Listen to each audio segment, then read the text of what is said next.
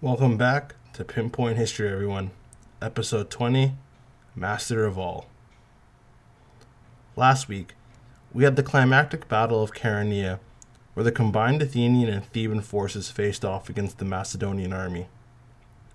After a hard-fought struggle, the young Prince Alexander dealt a decisive charge against the Theban Athenians. Philip was now the unquestioned power in all of Greece. In the immediate aftermath of the battle, we have sources that claim that Philip was acting very restrained, not indulgent in his success, while it's also said that he wept as he watched the sacred band of Thebes get cut down, hearkening back to his days as a hostage in Thebes. We have one contrary source that says Philip threw a wine-fueled celebratory party after the victory, having just a good old-fashioned drunk. The sources may seem contradictory, but I view it like toothpaste ratings. 4 out of 5 dentists recommend a brand, and then you have the 5th dentist who hate it. Philip now had a choice. He could come down hard on Athens and Thebes, and it would not be seen as Philip being overly harsh. Defeated city-states levied punitive actions against defeated rivals after war. After the battle, Philip stayed at Chaeronea, and he had his dead soldiers cremated and erected a monument on top of the burial site. Philip also did the same for the dead soldiers of Athens and Thebes. At some point, Philip would invade into the Peloponnese after negotiations with Sparta turned sour, so he ravaged the area but did not attack Sparta. With Athens, Philip had decided to be magnanimous in victory, and so Alexander, Antipater, and an entourage of men brought back the remains of the deceased to Athens, as well as a message letting Athens know that all captured prisoners would be returned without ransom. Despite Athens' constant badgering over the previous 8 years since the peace of 346, Philip was kind towards Athens. Now I know what you're probably thinking. Wow, what a nice guy Philip is, letting the Athenians off the hook so easily after years of antagonistic treatment. Well, Philip had a deeper plan in motion, and Athenian assistance for this plan would be crucial. While all of this was in the works, Athens was in a panic. Philip's intentions had not yet been revealed, and so Athens began to desperately prepare for a siege. They armed men up to the ages of 60 and armed slaves, promising them their freedom if they fought to defend the city. Ever the political animals, blame for the defeat was foisted upon one man, the Athenian general who had led the Athenian forces at the battle. In a kangaroo court, the general was tried, sentenced, and executed.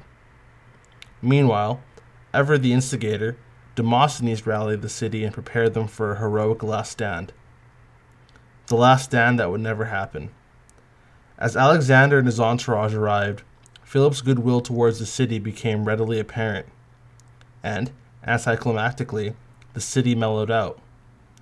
Demosthenes, still an unrepentant hater, continued to advocate for continued hostility. You gotta give it to the man. He was preying on Philip's downfall. Demosthenes just has that dog in him. I also wonder what happened with the slaves. Generally, it's a bad idea to arm the people you're oppressing. By giving them sharp, pointy objects, it must have been an awkward conversation. Hey, Stelios, I know we promised you freedom if you fought, but surprisingly, we don't need to fight anymore. So just pass me the spear. Yeah, by the non-pointy end? Yeah, that would be great. Yeah, thank you. Back to the topic at hand. Philip's terms to Athens were relatively light, with no Macedonian garrison to be installed in the city. And unlike when Sparta defeated Athens at the end of the Peloponnesian War, the democratic process of Athens was left intact. Philip also did not ask for the Athenian dissidents who provoked the war in the first place. Demosthenes would live to see another day. The Athenian leadership accepted the terms, and in their thanks, granted citizenship to Philip and Alexander. This would be Alexander's only visit to the esteemed city of Athens, and Philip had never, and would never, step foot in the city. The kindness shown to Athens by Philip was not given to the city of Thebes. Some of the Theban leaders were either exiled or fled the city with much haste. On the flip side, exiled citizens returned to Thebes, citizens with influence who would be grateful to Philip. Still, Philip installed a garrison of Macedonian soldiers in the Academy of Thebes, which ironically was done by the Spartan years ago, which had provoked an uprising. I guess after displaying overwhelming might and crushing your enemies in battle, you quell a lot of naysayers and people who may have objections. The Boeotian League, which Thebes had long been the preeminent power, was reshaped, and it was reshaped to cull Thebes' power, and the cities that had been destroyed by Thebes were rebuilt and inhabited. The city of Corinth also had a garrison installed. As Philip continued south, Philip did not forget those who had aided him, and Phocis, where he had wintered the year prior, had their debt to Delphi drastically reduced. All in all, not much had really changed politically in Greece with Philip's victory. He had garrisons in Thebes, Corinth, and Chalcis, but that was it. All the other states in Greece knew which way the wind was blowing and sought to ally themselves with Macedonia. Sparta, like I said earlier, did not want to play nice, but they were all bark and no bite, so they were readily ignored. Perhaps a fate even worse for the Spartans as they fell into obscurity. The subjugation of the smaller states were keen foreign policy decisions on their parts. As Philip and Macedonia were far away, it was much better to pledge allegiance to someone far away than to be controlled by your local power broker. Philip, for his part, was keen to not alienate the states that came to him. You see, Philip had a far grander plan than control of Greece. Philip had set his eyes east to the bountiful land of Persia. That's right. Persia will soon be the playground of our narrative moving forward. But before that, let's follow Philip's train of thought. Up until now, we haven't heard any anti-Persian rhetoric or gotten any glimpses into Philip's mind. The concept of invading Persia had been around for decades, and this was not the first serious thought in the past half-century or so, but was a common idea in philosophical circles. The most prominent of these philosophers was a man named Isocrates. Isocrates, by 338 BC, was an old man, old even by the standards of our day, at a whopping 98 years old. Isocrates had lived through the Peloponnesian War and all the power struggles afterwards with Sparta, then Thebes, and now with Macedonia. This life experience really provided the concept of invading Persia, because it was born as a way to unify Greeks, to create a pan-Hellenic peace. The notion came from the fact that the city-states of Greece were always at war with one another. The balance of power was always precariously perched on a series of alliances that could be broken at any moment for an alliance with another state that seemed more profitable, and even better, could cut their enemies down to size. The fighting over land disputes and the agrarian lifestyle of many of the common people would always be a contributing factor to war. We do, though, have one instance of the majority of the Hellenistic states allying together, and that was during the Persian invasions of 480 BC. So the idea came down to this.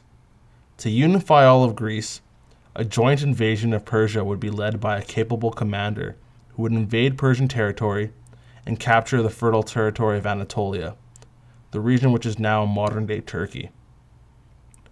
The prevailing feeling about invading Persia was built on a need for revenge, for the invasions in 492, 480, and the Persian involvement in the political affairs of Greece, sending money and support to different factions at different times to keep the Greeks at each other's throats.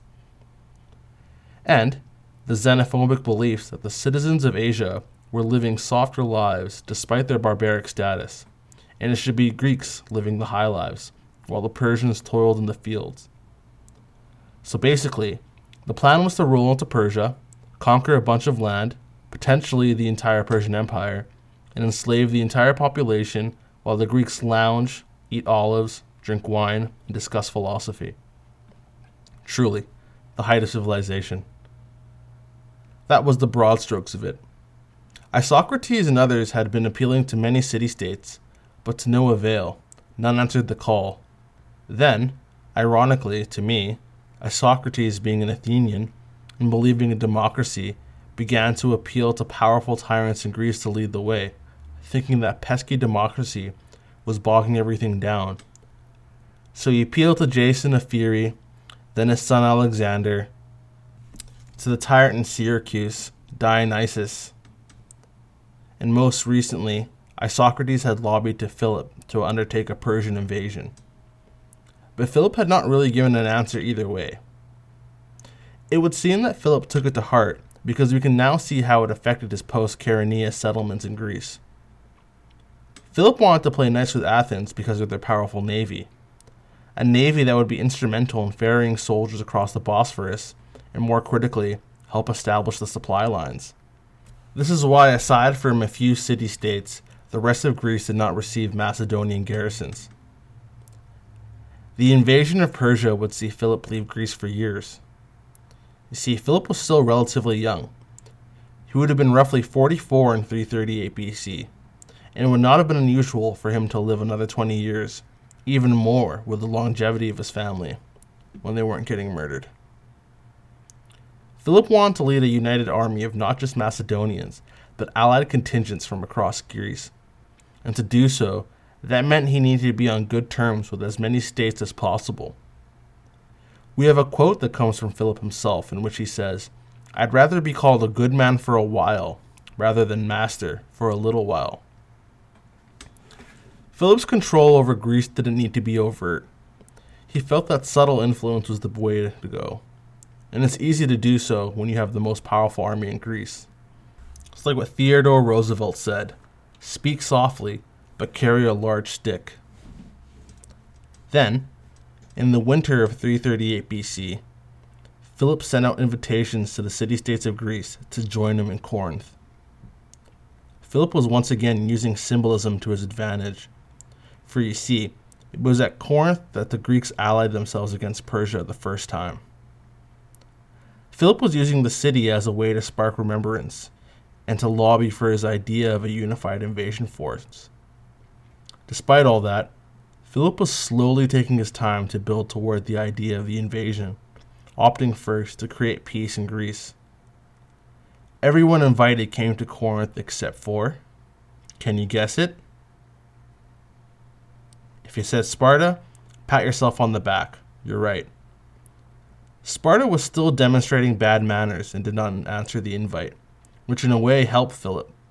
It showed that Philip was sincere about peace and that the meeting was voluntary. At the gathering, Philip was in his element. Ever the consummate statesman, he did not act with impunity, nor did he seem to revel in his power. He was friendly and spun the meeting as a way for everyone to enjoy the benefits of peace. The terms of the peace were simple. The text of the treaty has been partly preserved, but it runs like this. I swear by Zeus, Earth, Sun, Poseidon, Athena, Ares, and all the gods and goddesses, I will abide by the peace. I will not break the agreements with Philip the Macedonian, nor will I take up arms with hostile intent against any one of those who abide by the oaths either by land or sea.